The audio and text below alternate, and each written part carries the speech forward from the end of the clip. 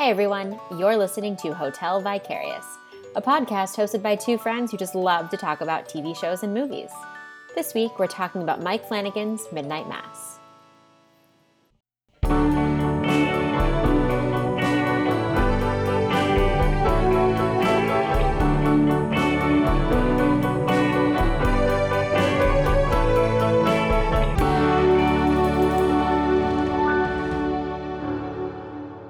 Hello, Jennifer. Hello, Daria. How are you doing? I'm good. I survived Halloween. Yes, how was it? It was good. It didn't rain. It didn't snow, which is a plus for here in this part of Canada. And it was really, really windy, like insanely windy. But it was still kind of warm, and we did all the houses on our street, and then we got like up the second street, and she was like, "Nah, I'm done." Oh, girl after my own heart. I'm like, okay, 10 houses, good, let's go back. But she honestly got so much candy. People were generous this year. She was getting like baggies. Wow. With like 5 chocolate bars and a bag of chips. Like it was nuts. She dumped all of her candy and everything on the floor, and I was just like, what? Yeah, we didn't get nearly as many kids as I thought, and a lot of them were like teeny tiny babies. Mm-hmm. We had an adorable avocado come to the house. Oh my God, so cute. But it was like we couldn't just hand out big handfuls to like a 1-year-old. Mm-hmm. So we got like a few. They weren't like quite teenagers, but they were like tweens. Yeah. My husband just sort of gave them a giant handful. He was like, just take, please, because we have already been eating this candy for like 3 weeks. We do not need it anymore. Right. Get it out of our lives, please. Yeah. Take away the temptation. But we still have so much left. And I don't know what to do with it all. I really don't. Yeah, there's a lot in our house, and there's a lot of chips, like a lot of bags of chips. But we just have this like parental candy tax where we just take off the top and she never notices. So, yeah. But that only lasts so long, then you're like, oh God, I can't eat another Kit Kat. No. I know. And like the stuff that we got was okay. I mean, I don't know if we were very discerning when we were picking out our bags. I don't think we thought about like, oh, this is going to be living on our counter for like another month, so I should have been a little bit more choosy. But it's like a ton of like basic M&Ms and like plain Skittles. I'm like, whatever, it's fine. Yeah. But it's not like the good stuff. You should make cookies with the M&Ms. Oh, that's a good idea.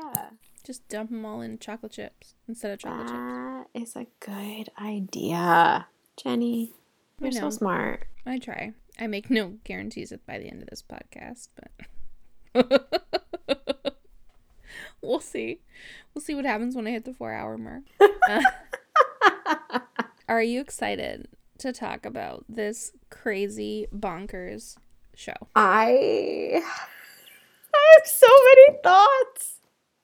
I mean, which I've already sort of like aggressively shared with you earlier today. Fun fact, Jenny has watched the entire season, when it came out, like a normal person, and I was like, I'm just going to wait until we cover it for the podcast. Which is fresh. So funny because you told me to watch it. You were like, we should watch it. And I was like, it's too scary. I'm a baby. And you were like, just watch one episode. And I was like, it's too scary. I'm a baby. And then finally my husband convinced me that we should just try it. I was like, okay, fine. And then we watched it, and like we could not stop watching it. We had to watch every single episode. And I think we were finished in like 2.5 days, 3 days. And it took me like a month. It's not like a long series. It's only 7 episodes. So, but each episode is a good hour. So. Oh, yeah. And it's like dense. I mean, especially if you don't have any background in Catholicism, you're probably thinking like... Yeah, I think probably for like me and you, it was easier to digest than like... So my husband, every time something would happen, he would be like, what? That's crazy. And I was like, baby, that's Sunday. This is not written for the movie. I was like, this is how it works. So there was a lot of that, and he was just like, he kept like just being surprised by the things that would happen. I'd be like, no, that's normal. That's ordinary time. Okay. That's ordinary time. Oh my God, Bev, you demon woman. I know, she is crazy. So I have only watched episodes 1 through 4 because this is part 1. We're going to cover the first half. And then next week we're going to do 5, 6, and 7. So I'm holding off until we record next week's episode. So Jenny knows way more than I do. And it's going to be very interesting as we discuss to see if I'm like on the money or not. And that's why I evilly decided to stop part 1 at episode 4. Yeah, bitch, you're in trouble. I was like, oh yeah, that is the perfect place to stop at the end of episode 4. So, do you want to give our little updated summary? Yes. Okay, so for those of you who are watching who maybe haven't seen it or it's been a while and you need a little refresher, Midnight Mass is by horror king Mike Flanagan, and it's about an isolated island community that experiences miraculous events and some frightening omens after the arrival of a charismatic, mysterious young priest. So much happens on this island. So much. Let's talk about Crockett Island, or as the townspeople refer to it, Crockpot, which I think is I know. Hilarious. Yeah, it makes a lot of sense when you start to get to know these characters. Do we know where it is? No, I keep thinking maybe the Pacific Northwest or something, or maybe the like Cape Cod, Northeast. Like Maine. It's very unclear where it takes place, at least to us. You know what though? I do feel like it's got to be somewhere like kind of close to the Canadian border. Like that kind of like, I just get like Twilight vibes from the island. And so I think about like Forks. Yes, that's what okay. That could be true. Thinking. Yeah, that could be it. For some reason I feel like Boston was mentioned, but then I think that might just be in my brain. No, it's a possibility. I mean, I feel like there's so many islands off of Cape Cod that, like, you don't know. Yeah. There could be a tiny little crock pot hanging out there in the Atlantic Ocean. It's like Crock-Pot, Martha's Vineyard. Yes. The uppers. Mm-hmm. Mm-hmm. So, Crockett Island is a super tiny little place. I mean, the population has to be just a couple hundred people, if that. Yeah, I think it even says on the sign, like, population, like, 124 or something. Like, it's, like, really, yeah. Imagine dating. Only cousins. It's been through some shit. Jenny, I'm just going to power through that one. Okay. Whew. It was the site of a pretty gnarly oil spill, which, like, obviously really harmed the population of humans and, I think, sea life. And the majority of the folks who live on Crockett are fishermen. Right. So that really kind of fucked with their bottom line. And they won a settlement from the oil company. But our favorite resident asshole, Bev, who is one of the, like, head honchos on the island, who works for St. Patrick's Church. And is also a teacher. I know. Shaping the minds of Crockett Island. Don't love it. Do not love it. She basically convinces the townspeople to give some of their settlement money to the church as, like, a tithe or a tithe, however you want to pronounce it. I've heard it both ways. And they build this big, huge recreation center in honor of their priest, Monsignor Pruitt. Yes. Even though, what do you need a giant rec center for on an island with 125 people? Go figure. But it's, like, an interesting little place. And it's got some, like, quirky characters. Yeah, for sure. We mentioned Bev, who is, I mean, she's not like a nun, but she's some sort of devout religious person. She's just, she is a very devout Catholic who lives on this island, has probably grown up on this island and grown up in the church, and this is obviously she believes to be her calling in life. Yes. And then there's Sheriff Sharif, who is one of 2 Muslims on the entire island. This poor man, surrounded by very devout Catholics. Him and his son live on the island. And what we've seen so far, I mean, especially in episode 1, you meet like a very lovely man. He seems to be just like kind of exhausted already by his job, but like yeah, he's just trying nice. to like get it done. Yeah. And yeah, just you can tell he obviously there's a reason he's there, but we don't really know why. And yeah, it's obviously I would imagine not like his first choice. Can't imagine. It's anyone's first choice. Yeah. So it's interesting. And in the first episode, we also meet Joe, who is sort of the island drunk. Yeah. With a little bit of a nefarious past. Some of the other major players on the island are the mayor, his wife, and Lisa, their daughter, who's in a wheelchair. Yeah. And we meet... Oh, yeah, I was going to say the Flynns, right? Is it Flynn or Quinn? The Flynns. The Flynn family. We meet the Flynn family. Yes. Who are very, like, nuclear family. But they have a son, Riley, and the show opens up on him, basically, ruining his life. And we kind of see how his actions have affected them. Yep. And what they're going through as he plans to come back home. Yeah. And how that's affected his little brother and kind of how they treat his little brother too, right? Yeah. There's lots of really interesting family dynamics that we see in the first 2 episodes.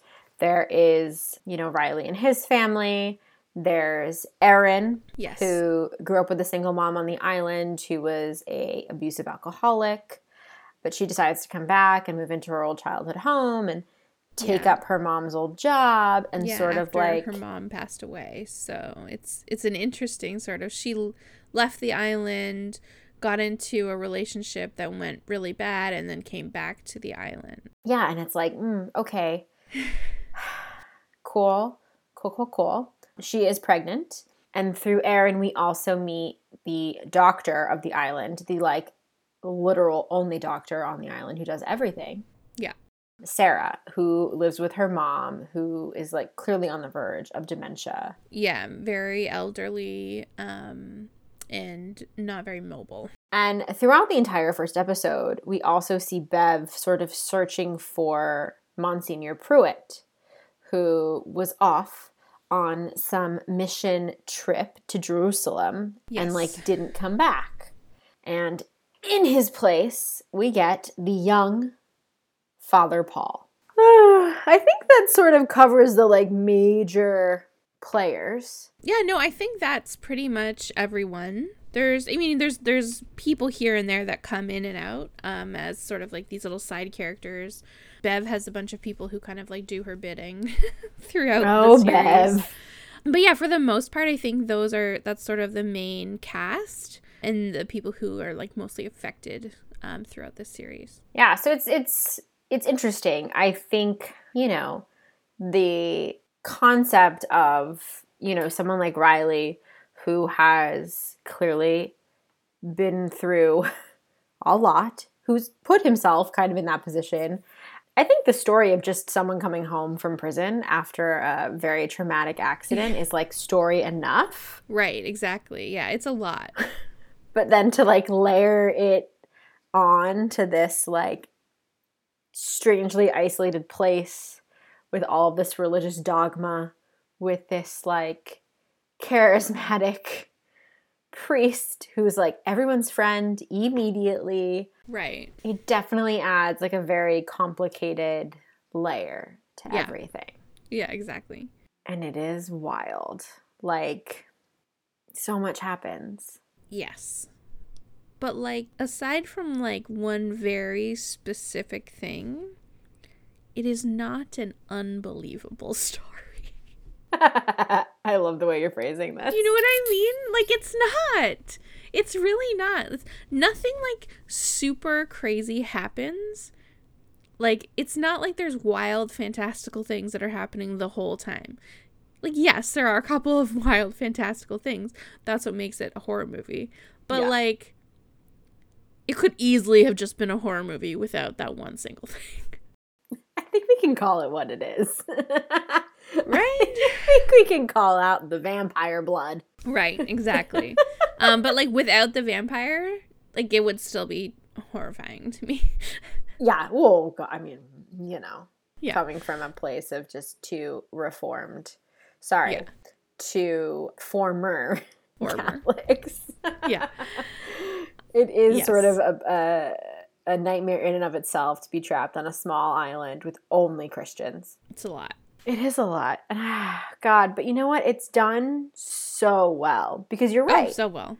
Like, for a second, until you really understand the reality of who Father Paul is, you're like, holy shit, he just performed a miracle on Right. Lisa to get her Right. to walk again. And you're like, huh, what's I going on mean, here? From the very beginning, I was like, there's something going on. I was For like, sure. there is something in that wine. For sure. One of the first things I remember messaging you about was the old age makeup. I know, and I was trying to like not give it away and be like, oh, it's just not so good on some people. Yeah, I was really struggling with it because I just kept thinking, God, everyone looks so fake. Mhm. But obviously, the more they ingest the vampire angel demon blood, the Right. younger and more attractive they get, Right, exactly. which is fascinating. I mean, like, now that we're at the crux of like everything that's happened in episode 4, I'm so curious when people on the island are going to sort of like understand what's happening.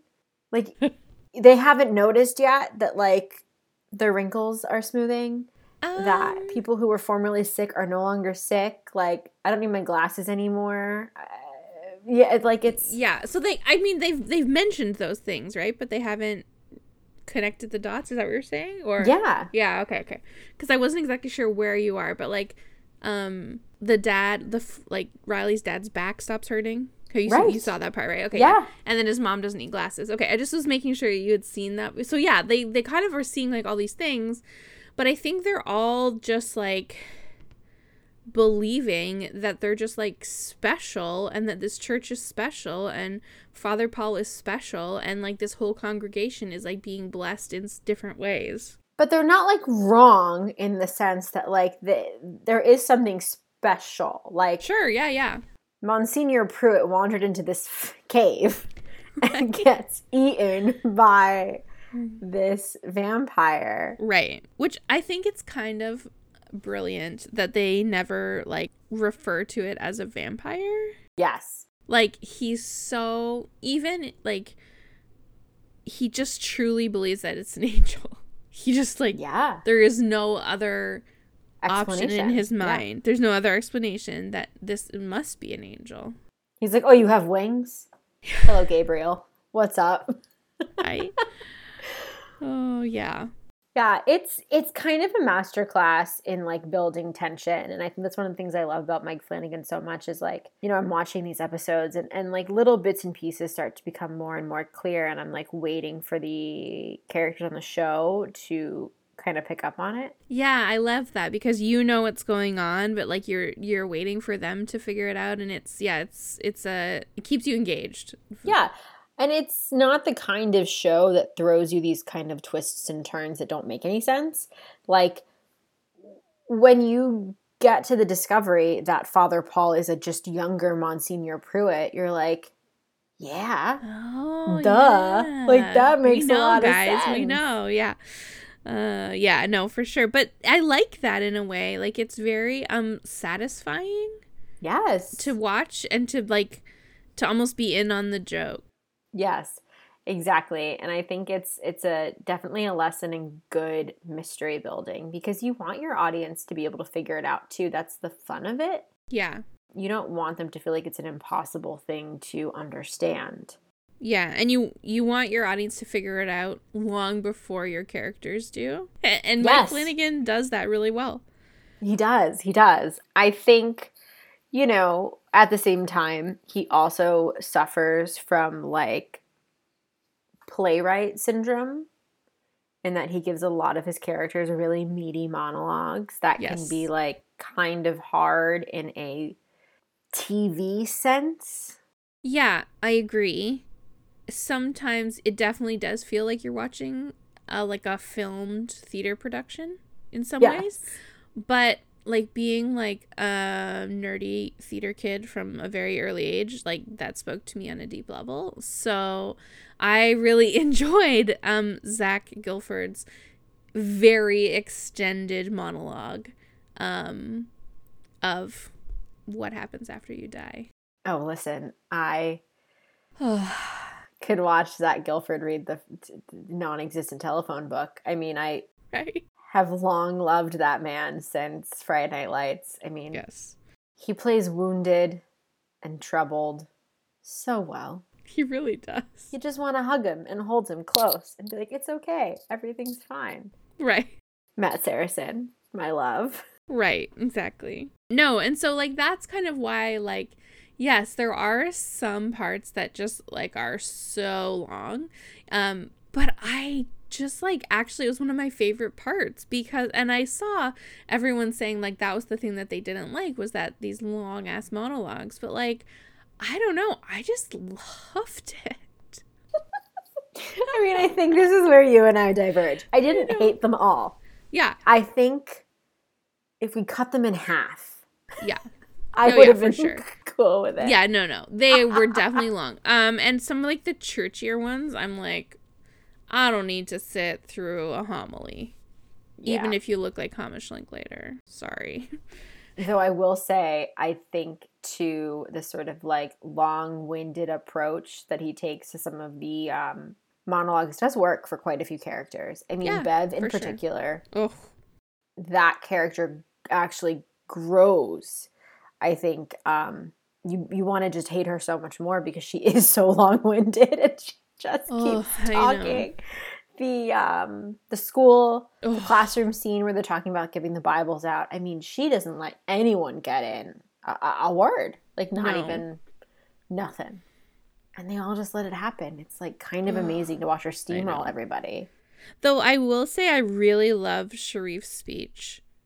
Yes. When he is talking about being Muslim and the Bible and the interpretation of the Bible by Muslims. And it's just like, oh, there's just like this amazing sort of vindication to watch this scene happen, even if it's fiction. Oh, yeah. Oh, absolutely. And I think, Rahul Kohli is a tremendously talented actor. Oh, so good. Like little nuanced expressions that he makes without even saying a word. I mean, yes, he sells that character so well. Mm-hmm. Like this, because he was also in the Haunting of Bly Manor. I know that Flanagan loves casting kind of the same people over and over again. Mm-hmm. Please cast Rahul Kohli in every single thing you do because he's so good. He is so good. I can't. I love him so much. I love every scene he's in. Yeah, he was great. I really, really enjoyed him in this series. What a hot sheriff, damn. I know, he like looks amazing in a jean jacket also. For real. Who looks that good in a jean jacket? No one. Unfair. I mean, okay. I'm really excited and I'm very nervous. And if they kill off Zach Gilford, I am going to have a meltdown. I love him so much and I don't want him to die. Yeah, I mean, I agree with that statement. Shut up. Yeah. No, he's not just like totally gone. So you'll still get to see him after episode 4. But yeah, the first 2 episodes I found the hardest to watch because there was not a lot of supernatural. There was not a lot of horror. It was just like, oh, yes, this still exists. And so that I found like a little bit hard and I was just like, I don't know about this show. Like, I really don't, and we see, there's like the whole thing where the cats on the beach, the cats show up on all these dead cats on the beach. And then Bev's going around just like lacing the whole island with rat poison. Yeah, I think you and I are in agreement that the animal deaths in this show were just like a step too far, I think, really. Does the dog die indeed? like in such a gruesome. So gross. It didn't need that. No. I didn't need that. It was too much. And it's also, God, I mean, I think one of my favorite arcs so far in the first 4 episodes was Lisa and Joe. Mm-hmm. And getting to know the characters separately and then getting to see them interact together. I mean, I think Joe very clearly holds himself accountable for what he did. Yeah. And it's affected his entire life. Yeah, and absolutely. Pike was his, like, one relief, I think. Yeah. And so to watch... Like, soulless. Yeah. To watch him cry over his dog, God, I was like... that was heartbreaking. I mean, it's an incredible performance, and I think getting to then see the confrontation between Lisa and Joe in his trailer was also probably one of the best moments in the first half. I agree. Yeah. For sure. I mean, give that kid an Emmy because she was so good. Killed that scene. Yeah, that was one of the monologues where I was like, damn, girl. Yeah. To me, that's where they have their place in sort of those big kind of emotional moments. What were your favorite, like, what the fuck moments from the first 4 episodes? Oh my God. I mean, when she starts walking, like when Lisa starts walking in the church and like he's like beckoning her, like taunting her with like the Eucharist or whatever, I was just like, what? I was like, are they doing this? And then when she stood up, I was like, damn, it's vampire blood. Like, I just knew. I was like, that's how he's getting them. Like, up until that, I was like, not sure. I was really not sure. And then she stood up and I was like, oh yeah, that girl, there's something magical going on. And that's the only thing I can think of. Like, right off the top of my head, I was like, oh, it's something in the wine. Like, it has to be blood somehow. Yeah, and I think it was that same episode where you see him emptying his flask into the wine carafe. I think it is that one or episode 4. Yeah, it's 3 or 4. And yeah, he does do that because the vampire has disappeared on him. And so he's like kind of running low. Yeah. Supply and demand is high on Crockett Island. Yeah, I think that's the one thing I'm still sort of like feeling out is the mythology of the creature and how it functions. Because I don't quite, like, he was very much capable of going out into the sunshine, and then suddenly he can't anymore. So I think what happened with that, and that was the other one of my other things, what the fuck moments, was when he fucking croaks on the floor and just, like, dies. And the guy from, like, the mayor and Bev and Sturge are all just like, he just killed someone and then he croaked. And it's just like, what the fuck? And I think that is when he starts to develop the vampire symptoms, but I don't exactly know why. Yeah, it's like really curious to me. Yeah, and it's hard for me to explain this to you without talking about the rest of the show, but we'll get to it later on, so I just want to say it here. It's hard to understand why Father Paul could go out in the sunlight before he dies, that technically second time. Yeah. Because he dies the first time or does he? And that's my thing, is like, maybe he doesn't die in that cave.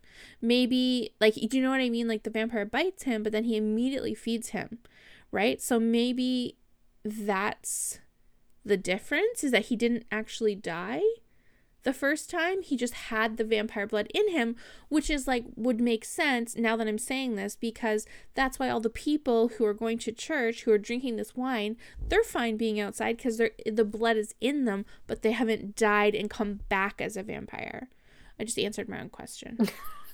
It's beautiful watching you figure it out in real time. So because that was sort of my question too. I was like, is he dead yet? No.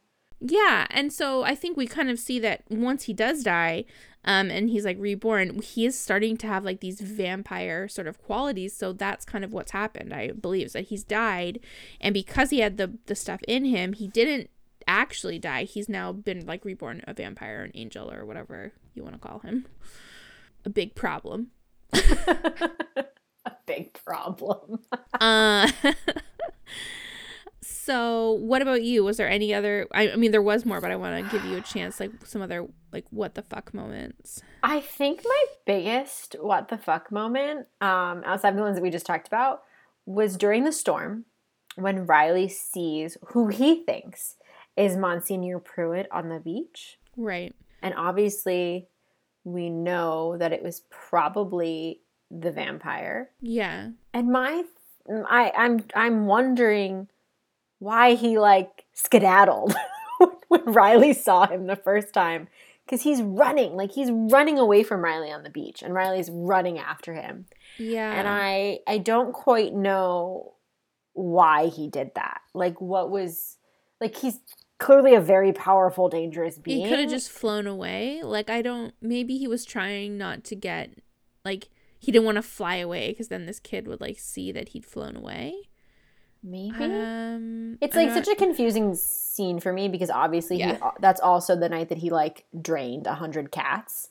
So like, the hell was that? I think that was the moment where I was like, what the fuck is going on here? Like, I just had a thought. What if he was running away because he couldn't fly because he hadn't eaten? So because the cats end up after he runs away from Riley. Oh, maybe. So maybe he was like, because remember, you know how Father Paul gets when he hasn't fed off of the vampire for a while, he kind of starts to not look great. No, like, I know. Really kind of, ooh. He gets all twitchy and gross. Yeah. Yeah, so I mean, I'm not sure. I think, yeah, that's a good theory. Yeah, I mean, I think outside of the sporadic dying, this. Yeah. Oh. Yes. Wait, what are you going to say? No, you go ahead. Aaron losing the baby. That's what I was going to say. Aaron's baby just disappearing into the ether. What a like fucked up thing, because if the vampire blood is making people younger and healing them. Right. And you think about how pregnant women's immune systems weaken. Right. Was the blood strengthening the immune system to the point that it like I mean, but she never experienced any miscarriage symptoms either, so it's like, what happened? It gets explained in episode 5 very specifically by Father Pruitt, or by Paul Pruitt, whatever his name is. So yeah, he explains sort of how it works and why it does what it does. But you're right, that does not make sense until you find out in episode 5. So let's count all of the people who haven't taken the communion wine. There's Riley. The sheriff and his son, and Riley. Yeah. And for a period, Joe Colley. Because he wasn't going to church. No, he wasn't. Nope. So we had 4. Yeah. And now, unfortunately, we have 3. And so I'm really curious to see. Right. And then we get, so, you know, and Bev is just like, okay, well, like, how does she know how to get rid of a body so well? I was thinking the same thing. I was like, wow, she is extremely good at this. She doesn't even blink an eye. She doesn't even have time to plan. And she's like, okay, this is exactly what you're going to do. Yeah. And this is great. And like, let's just get rid of it because he's our miracle man. And like, that's the end of it. Yeah, this is the second coming and blah, blah, blah, blah, blah. Yeah, so then she's got them doing that. And then Riley and Father Paul have a conversation about Joe. And Father Paul lies to Riley. That's right, yes. Right? Yeah, he lies about Joe's sister. Right, but he doesn't know that Joe had talked to Riley the night before. And so Riley's just like, what the fuck? He's lying. Why is he lying? And then we get that final scene of season 4. Or of episode 4. Yeah, I like... Okay, so one of the really funny things, and it's not funny, but it's funny, about this show is that things happen with like the doors wide open. And when Father Paul / Monsignor Pruitt is in the rec center and he's like having his moment and Vampire Daddy shows up in his trench coat, and he, like, rips open his wrist to, like, refill the carafe. I mean, the door's just open. Like, what did you think was gonna happen? Yeah, like, it's so crazy. When he's Father Paul is in the rectory and he's downing the last of the vampire blood again, door wide open as Joe Collie walks in. So I'm just thinking, like, dude, close the door. He kind of just, like, gets, like, too loosey-goosey. Yeah, kind of sloppy. Like, like, almost prideful, or, like, not even, like, just, like, kind of feels like he's above it. Like, you know, because he's, like, an angel now or something. And it's also, like, the night of the AA meeting, and Joe's not there anymore, and Riley's about to go inside the rec center, and Father Paul is just, like, hanging out in the front porch, like, staring at him. It was so weird. It's almost like the blood of the vampire is kind of doing its own thing inside Father Paul's body, and he doesn't always have control over his own actions. Yeah, it kind of does seem like that a little bit. So it's very interesting, and I am sort of dying to know now what's going to happen to poor Riley, because, like, he was doing so well. I know. Let's play a game. Okay. I have some theories. Yeah. And you can, I mean, obviously you're not going to tell me if I'm right, but you can at least, like, respond, I guess. So it's like a lame game, but let's play it anyway. Okay. Sounds great. So my initial theory about Father Paul being Monsignor Pruitt, done. That one's been clarified. Okay, yeah. My other theory about Father Paul is that he is actually Sarah's father. Okay. Because she mentions that throughout her entire childhood, Monsignor Pruitt kept staring at her, and she makes the joke that it's because she's a lesbian. But my thinking is that because of how attentive he is to her mother, I think that there was a relationship there, and that he is actually her father, because, I don't know, that's just how I feel. So that's my one theory. My other theory is that the sheriff and his son are going to be, like, the only survivors of whatever's happening on the island. Oh, God. Okay. Do you have any theories about Riley?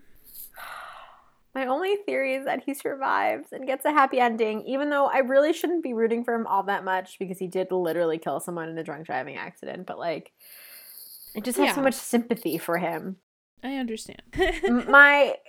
My thought is if he doesn't die in that attack, he's going to need vampire blood to survive.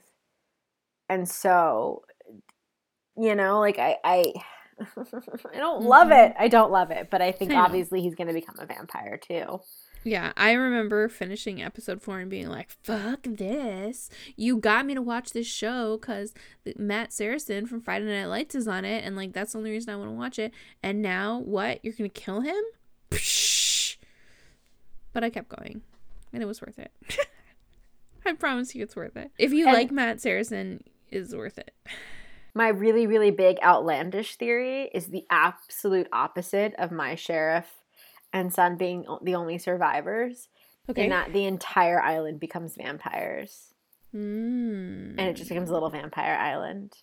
And they figure out ways to get humans to the island so they can eat them. Ooh, interesting. I like that theory. I am excited to recap the rest of it. And I know. I'm probably going to log off later and just watch all 3 episodes and aggressively chat you about them. Perfect. I can't wait. Like, honestly, listening to your reactions to Bev Keane, instead of actually watching her, it might be better. And it's just like the word Bev like 500 times with like multiple exclamation marks because she's so terrible. There are some really good just thought process. I mean, it's just like the things that go through your head while you're watching this show. I mean, it's like it's like when Bev walks in and Joe's body is just laying there and Father Paul is like comatose, like blood hung over in the corner, and she just goes, right. Okay. Like, gosh darn it, we got this. Like, we'll figure it out. Yeah, exactly. She's like, all right, like, let's get you cleaned up and showered, and you can give your homily, and everything will be fine. And Father Paul just sort of, like, puts his hand out in the sun, and he's like, here's the thing. And his skin just starts to burn to a crisp. Like, there's just so many funny little moments that, like, very much lighten the mood a little bit. Yeah, they do. That's kind of what makes it so enjoyable, is that it's not total tragedy and like horror the entire time, which makes it even more off-putting when it is like, when there are these little funny moments and then something totally fucking wild happens and you're just like, what? No, I was laughing. It is unsettling is a very good word for it, because it's also like, if Father Paul wasn't turning into a vampire, he seems like he'd just be like your average sort of like dorky priest. Like, he's just very socially like clunky. Right, you know? right. And so it's like his delivery is so funny. And it's like the entire series is him battling with the vampire part of himself to like still be like the, you know, hey Riley, I'm really proud of you. Like, you know. Hey, I want to drain your entire aorta, but I'm so proud of you. Like the scene where Joe is trying to leave the rectory and Father Paul goes to give him a hug and then just doesn't let go. I know. And it lasts for so long. And Joe's like, what the fuck? Get off me. Yeah, exactly. Like, gotta go. Oh my God. So yeah, it has a lot of heart. Yeah, for sure. I don't know. It's very enjoyable. It's like just shy of being deranged, I think. Yeah, I agree. You know? And that speaks to me on a pretty deep level. Yeah, oh no, for sure. And I think, you know, I think Mike Flanagan has done a seriously excellent job of saying so much without actually saying it. Just sort of the toxic faith of believing something so deeply that it just like kind of trumps your entire moral code. Like, you know what I mean? Yes. So it's a very interesting sort of, and it's not something that's like super widely done or even talked about like in that kind of way. So I just thought it was a really interesting take on it, on this sort of like super devout Catholic I mean, I think Bev is a perfect example, right? Because she basically prides herself on being this God-fearing, you know, almost perfect Catholic. And yet, when like real serious shit falls into her lap, she totally brushes it off in favor of, you know, oh, God has a larger plan for us, and you are his miracle worker, and there's no big deal. There's a dead body in front of me. Who cares about that commandment? God's plan. Clearly a big deal. Exactly. So I think the critique on Catholicism and Christianity is really strong and really smart, and I mean, I love it. So I'm super excited to finish because I gotta know what happens to Matt Saracen.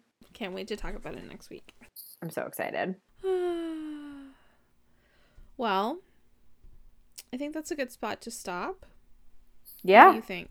I think we've covered pretty much sort of everything that happens. We're waiting for the rest of the island to sort of catch up on what we as the audience knows, that Father Paul has been basically dosing them with vampire blood for the last several weeks.